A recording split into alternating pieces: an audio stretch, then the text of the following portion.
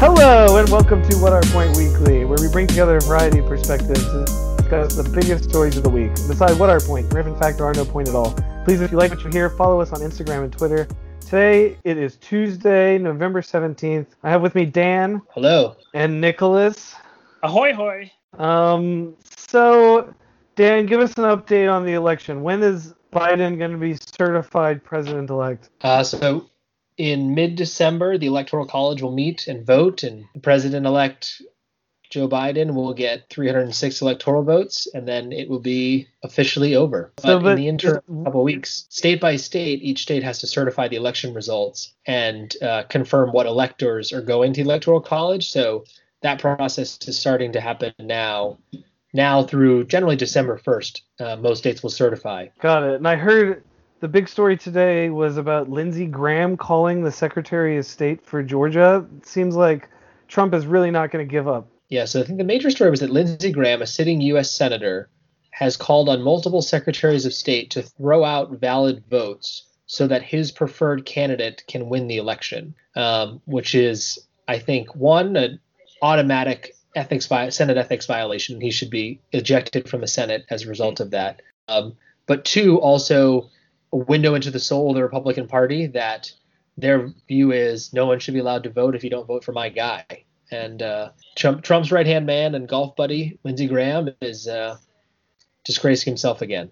And thankfully, there's a Republican Secretary of State who said to Lindsey Graham, no, I will not throw out a valid election and valid votes because you don't like them, because that's not how democracy works in America. So not all Republicans are bad. There's good Republicans.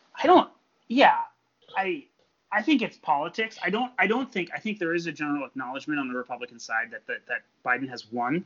I think the posturing right now about voting recounts and ballots is mainly due to the Georgia runoff and motivating Trump's base to turn out for that particular election. I don't think there's any fear that we're going to have like some type of contested transition and transfer of power. I think that's very unlikely. Well, I think in fact do right now have a contested transition, right? The GSA has still not certified that the Biden transition is the actual transition. So one of the things I think, Nick, you're probably an expert on this, the 9/11 Commission report said that one of the weaknesses that the United States had back in 2001 that led to the terrorist attack is that the Bush transition was slow to get started because they didn't win until the Supreme Court stepped in to pick the winner. Yeah, I think that's not a lot as of people accurate. couldn't get. Oh, go ahead. I'm sorry. I didn't mean to interrupt. Well, I was just say, as a result, a lot of people couldn't get security clearances. Like right now, one of the major problems is when Biden wants to staff his administration, a lot of the senior people will still have pending security clearances for the first few months of the administration because the Trump team has not started vetting them right now. Two things. One thing is the security clearance process is incredibly backlogged, not unrelated to politics. I think it's just government bureaucracy and the transition from OPM to the Department of Defense in investigating those clearances. I think there was a move to consolidate all the clearances to the Department of Defense to speed up the process, but this has been an ongoing, since the Edward Snowden leaks, this has been an ongoing struggle for the government to grant security clearances and provide proper vetting. Two, the 9/11 report did bring that up, which is true, but I think a lot of it stemmed with the slow confirmation process for officials going into the Pentagon and the intelligence community and elsewhere, which took months and months and months. People were nominated in January and were confirmed in July of 2001. So there was a huge backlog in getting people to the right positions, unrelated to the GSA transition. So I think you'll see a backlog in security clearance that is probably unrelated to, Aaron Murphy at GSA being slow. On the one hand, you have that it seems like it's probably not the best idea to have an incoming administration not seamlessly make that transition, especially with handing off the baton with the military stuff. But then there's also the worrying signs from Trump's military establishment in general, like Mike Pompeo's statement about there being a smooth transition, and then him firing Mark Esper, and now there's all these reports of him wanting to pull troops out of Afghanistan and Iraq. I've heard many people say the Biden administration would want. Quickly to prove Trump's point during the lame dunk. It seems like Trump is pretty obviously trying to rush together some pretty. With him, you never know what's happening. There's probably some backdoor deal he's trying to get done quickly to leverage people in the future on. But then it's the op-eds that I've been reading all say that the main threat is that if you pull out that quickly, it's just going to lead to a new ISIS situation. And then I also read in the New York Times that he's been asking if it's a possibility to strike Iran, to bomb Iran or something in the next couple of weeks. It seems like Trump is going quickly off the rails. So I don't know, Nick. It seems like your worries about the clearances is sort of just the tip of the iceberg with what's happening right now. And I mean, what's going to happen when I just keep wondering people like Jared Kushner, how they're leveraging their last little vestiges of power before they have to leave the White House. I don't often think about Jared Kushner, but the Afghan and Iraq pullouts to me remind me of the 2011 Iraq pullout, not based off of reality on the ground. And I would be very critical if the president fully withdrew from Afghanistan. I think that would make the Taliban great again and would make Al-Qaeda great again and potentially the Islamic offshoot in Afghanistan great again. And certainly pull out from Iraq, I think, would only embolden Iran and not contain Iran. And so I have deep concerns about Bush. I do agree that there is some there should be, it should be customary to not enact any type of radical policy within the lame duck. I do think that there's very good reasons for that. And so I'd probably agree with Dan and you about not rocking the boat too much in lame duck. Do you think, I would say if Donald Trump, if I'm him, and it's a scary thought, and I'm deciding I'm going to run for re-election in 2024, or election in 2024, then I want to, on the way out, rapidly pull out of Iraq and Afghanistan because it's a win-win situation. One, it goes well.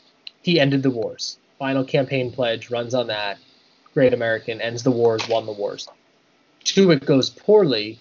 It'll go poorly on Biden's watch, and Trump can say, I was doing so well. I know the generals, and now Joe Biden messed it up again. Elect me to fix it, which I think is a dangerous incentive for someone like Trump who would see that and say, oh, this is great. I can create chaos, and then I can emerge victorious from the chaos. Like, après moi le déluge, after me chaos.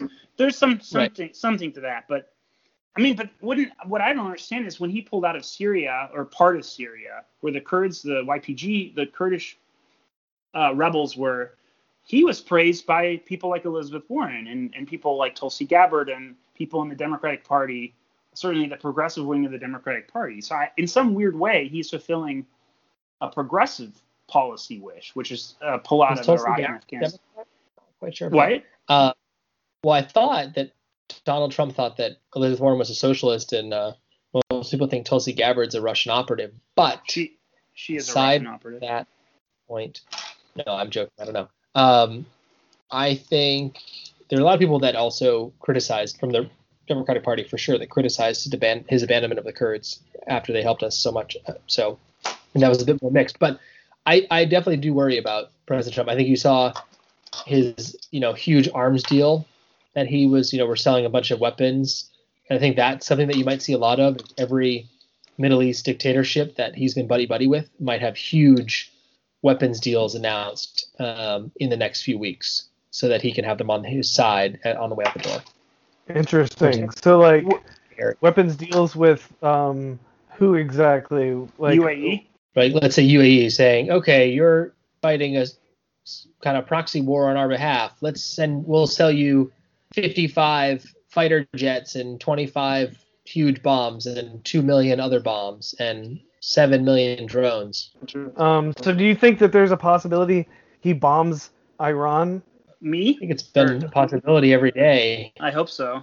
I just think something like that would be a tinderbox situation to try to just fuck up everything for Biden, and then all of a sudden there's a much bigger situation. Who knows with this guy? I think the Iranian regime never had an intent to denuclearize.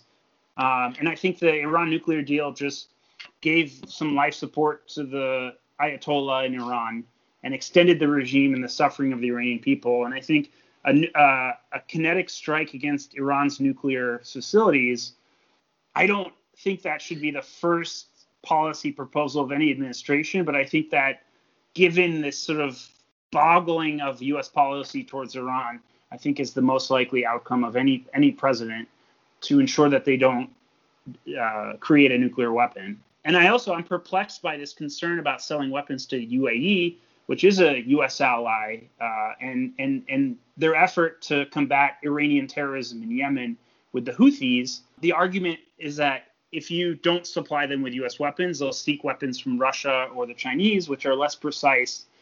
And having us in the mix prevents them from committing acts of collateral damage.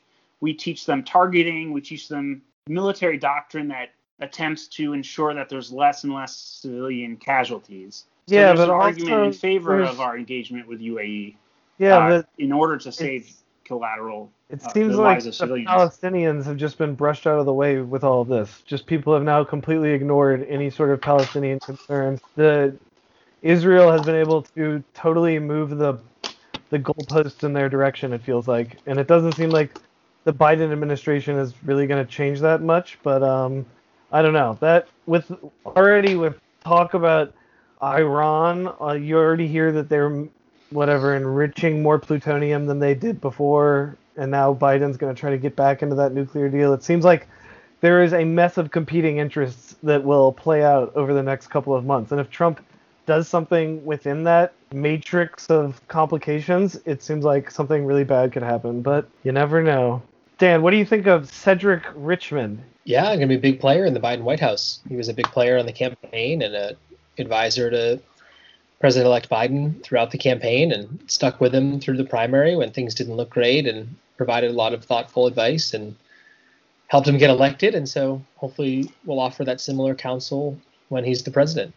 I think the core team that was announced today, Donnellan, Ricchetti, O'Malley Dillon, Dana Remus, Cedric Richmond, Julie Rodriguez, were all kind of the central figures on the campaign that got him elected, and so he brought the team along with him to the White House. I think it was a good move, and I think everyone really had a lot of support for the Ron Klain as chief of staff move. So he's got a good team ready to go. Nick was saying that Richmond is buddies with Steve Scalise, so it seems like he's in the mold of reaching across the alley. They're gonna pass a lot of legislation.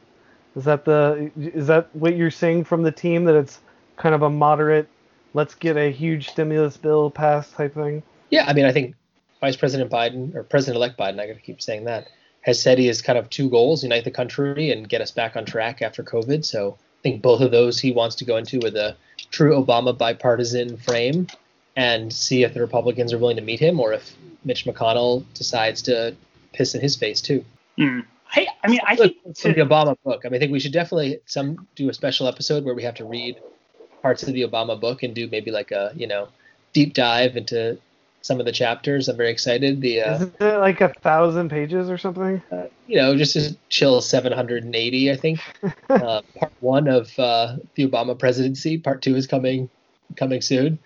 Coming soon, probably in another 5 years. But at one point he talks about, I think it was in healthcare or stimulus right after they won, and he said Obama and Biden are explaining something to Mitch McConnell, and they kind of go back through it a second time, and Mitch McConnell interrupts them and goes, "You are under the false impression that I actually care about any of this. I'm just not going to say yes. So We can just end now." And doesn't he say, like, McConnell is the character from a thriller that stabs everyone in the back to try to keep power, or to try to keep himself clean? That guy does seem like a real fucking turd, but whatever. Nick, are you building a model? You keep making little noises over there. Sorry. What type of model are you building? You got me on the spot. I'm making a model of the RMS Lusitania, which was sunk by a German U-boat, which prompted the U.S. to get into World War I. Interesting. Yeah, I don't view Mitch McConnell in any villainous way. I think he's doing his job as the majority leader. I think they're very tactical. I mean, I think the same thing, the same type of personality was seen with Harry Reid. Very partisan. Like, is that that's true? their I job. guess like if you look at the legislation that was passed under President Bush, there were bipartisan deals, right? No Child Left Behind, tax cuts. I mean, the dynamics were different. The pressures were different. I do think something changed with the start of the Obama presidency. I've talked to you about this before. The whole Grover Norquist, like, we refuse to do anything with you at all. We are going to stop you from everything. Felt like a shift in politics, where before people did have this sort of neoliberal, let's get together all for, our bottom line style relationship. And then it switched once Obama, for whatever reason you want to say, inspired a new type of stubbornness from the Republican Party. And it seems like it's here to stay. Right. Yeah, I think the pressures back then were different. I think you had a more moderate Republican Party and a more moderate Democratic Party. You had Southern Democrats, you had New England Republicans. For various reasons, that dynamic changed. And then you had the Tea Party, right? It was largely under the Obama years that all these shifts happened. I mean, but there was a sense, there was pressures on the left too, different. You had pro-life Democrats and pro-choice Republicans that no longer exist. You had, somewhat, bigger government Republicans and smaller government Democrats. I mean, I'm trying to think of examples, but maybe that's a little bit of a stretch, but you had Democrats you had a lot more Susan Collins and a lot more Joe Manchins. I'll put it that way. And that has changed. Good old Joe Lieberman. Where's that guy nowadays? It's a lobbyist. I think he's a lobbyist for Saudi Arabia or something like that. That does not surprise me. Something of that nature. So wait, Dan, what do you think of Judy Shelton going to the Fed? Had never heard of this woman until I heard that they were trying to the Fed. As of right now, not going. Right. I don't think that there's been a more unqualified nominee to a very serious job, maybe in the history of the United States. It is amazing she wants to go back to the gold standard.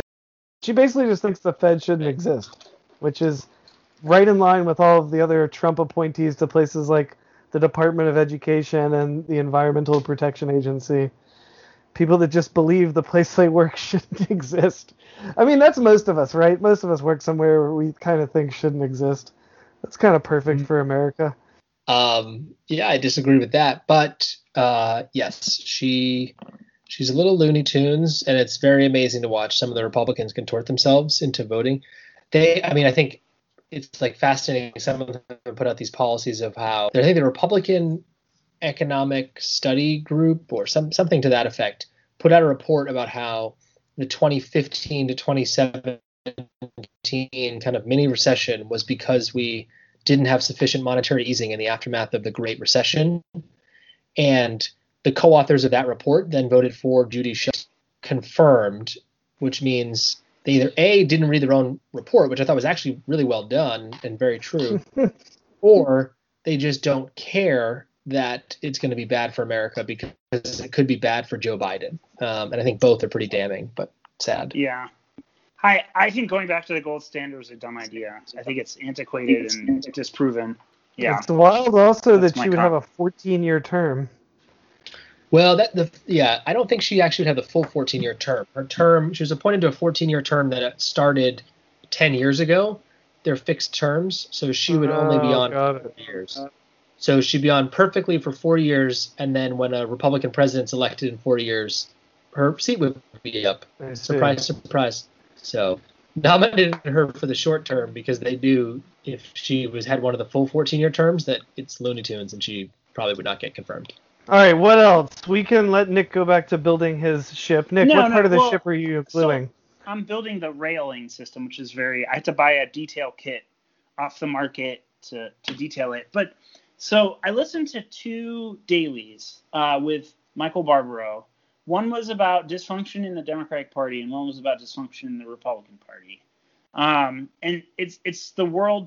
The Republican one was about the world post-Trump, the party post-Trump, and the Democratic one was more about infighting between Conor Lamb and AOC.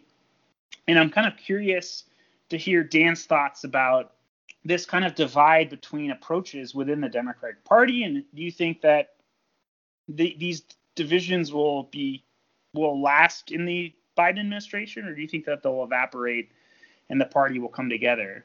I think it's a healthy debate. I think it's going to be the debate of the next 2 years is the Connor Lamb AOC. I think they're both could be right, and they're right about different things. And I like the battle or discussion, whatever you want to call it. So I'm generally a fan. Right. I mean, I feel like we've kind of touched on this in previous episodes. Connor Lamb seems to be of the type that believes the Democrats have been cost seats because of the over concentration on things like socialist policies or defund the police. These really catchphrase scare you. Like if you repeat them on Fox News, it really turns a lot of people away. And I think AOC just isn't going to back down to that false rhetoric because she doesn't call herself a socialist. She, like most level-headed people, just believe in policies that reflect a more equitable distribution of the wealth and power of the American government, which is already in place in the first place. So the policies that she's advocating are not necessarily socialist. We just live in a world where she's not going to back down from being called that because she doesn't care. And the Republicans understand that actually really plays extremely well. So they're going to keep using it. And as I think about more of this, you really just have to stop using or try to constantly, it's almost like global warming and climate change. The Democrats just slowly realized they had to change the actual term to keep the dummies at bay. And so I think if you have to stop saying the word socialism, or instead of defund the police, say whatever, reappropriate the police, you just have to change it so that you can't have these banner waving easy slogans that people can put on their bumper stickers or use as catchphrases. The main thing is that politicians just keep going back and back to it. Every politician on the Republican side uses the word socialism like 5 times every speech they have. Yeah, I have a different take. I think that I think that any party to maintain a majority in the House or Senate, you win majorities by districts like Connor Lamb's, not AOC's. AOC's is a solidly Democratic district. And to do so, these are purple districts where there is no consensus on defunding the police. There is no consensus on universal health care or government-funded health care. And you have to have this sort of compromising non-ideologue spirit to keep those seats. And unless you want to be perpetually in the minority, you have to listen to the voices coming from those districts in Pennsylvania and Florida or wherever. I think, but people like AOC have shown the ability to compromise many times. They're just not. I don't think AOC herself would call her a great compromiser. I mean, she's certainly not going to compromise on her big ticket issues that she believes in. I disagree. Can you name a piece of legislation that she's sponsored or has compromised on with a Republican, other than like some token like anti-lobbying thing with Ted Cruz? She voted for many of the stimulus deals. I mean, sure, she's a member of Congress, so she has to vote for appropriations. But like, has she led any initiative that has made it into law? I cannot think of any. And that's has any Republican done any initiative that has made it into law? They have given up on governing, so it's hard to partner with that has given. The Republicans have refused to pass bills from the House, Nick. So like that's not really fair. Well, that's you name a bill that Josh Hawley because the Democrats are in control of the House, so they're not going to. No Republican bill, very few bills other than like a random post office naming are going to be allowed by the Democratic whip or the Democratic floor director to become law. That's just the nature of the beast. Right. So let's just think about it differently, though. How many laws has the Republican Senate actually passed in the last 2 years? And if you take out mandatory spending bills, I think the answer is under 10, where the Democratic House has passed hundreds, and there's just no interest in compromise from the Republican Senate, which is the problem. I would look at the Syrian Caesar sanctions bill, the NDAA, National Defense Authorization Act. So I can name 2. Well, the NDAA is a mandatory pass. You have to pass that. It's not mandatory spending. It's an authorization. It's an authorization, but yes, it is a must pass. Hopefully, it's a must pass. You're right, Nick. Republicans are definitely the deal makers and the compromisers in this equation. No, but there are examples of members like Seth Moulton, members like Tom Malinowski on the Democratic side who have reached out to Republicans. When I worked in Congress, there were members like, as I just said, Malinowski and Seth Moulton, and a couple Democrats, Marcy Kaptur of Ohio, folks like that we engaged with to pass common sense bipartisan legislation when it came to sanctions, various other issues. And AOC is definitely not one of those members. I think I cannot name a single piece of legislation that she has co-sponsored with a Republican. I agree. She's not a moderate, but I think that she does a better job with things like her advocacy for the stimulus bill, and a lot of advocacy for the Democratic platform was a compromise, and you got to compromise with the people that are willing to talk to you. And I agree with Dan's point that it's really hard to compromise with any of the Republican goals under the Trump administration so far. But I do think you'll be proven wrong in the next 2 years. I think AOC will spout a lot of her own ideology because she is an ideological candidate or leader. But I do think that she also understands how to play the game. The more you think about it, the Georgia races are going to determine so much. It's pretty wild. Do you think that if Georgia goes Democratic, that Puerto Rico and D.C. will become states? It could happen. Aren't you concerned that Puerto Rico is going to be a Republican-leaning state if they do that? I like Americans to have the franchise. So generally, do you think that state? I mean, the difference is D.C. versus I would also like many federal Indian tribes that have been unfairly treated for centuries. I think should be granted independent states. Right? Is that make reservations their own state. Yeah.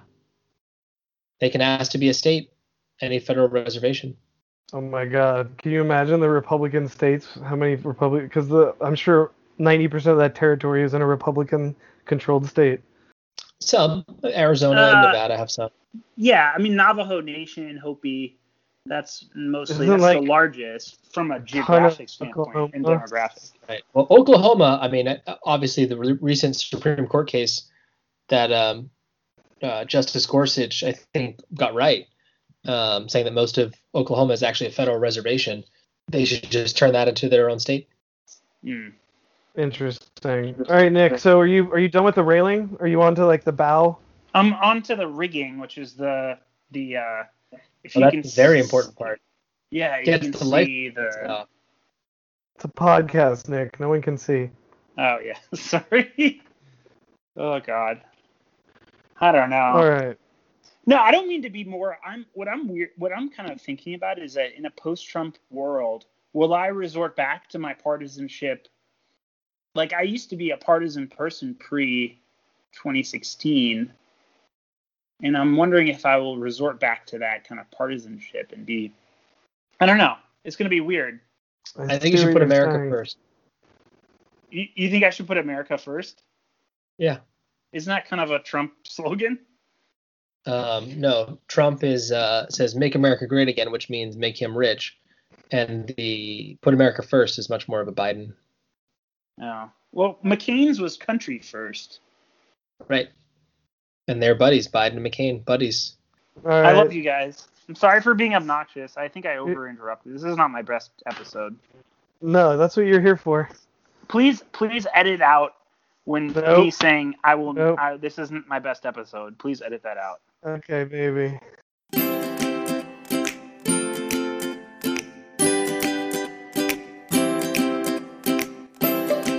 Thank you for listening to this week's episode. As always, please submit some questions to our inbox. Next week, we'll be concentrating on conspiracy theories, such as, did the British really sink the Lusitania to bring the Americans into World War I?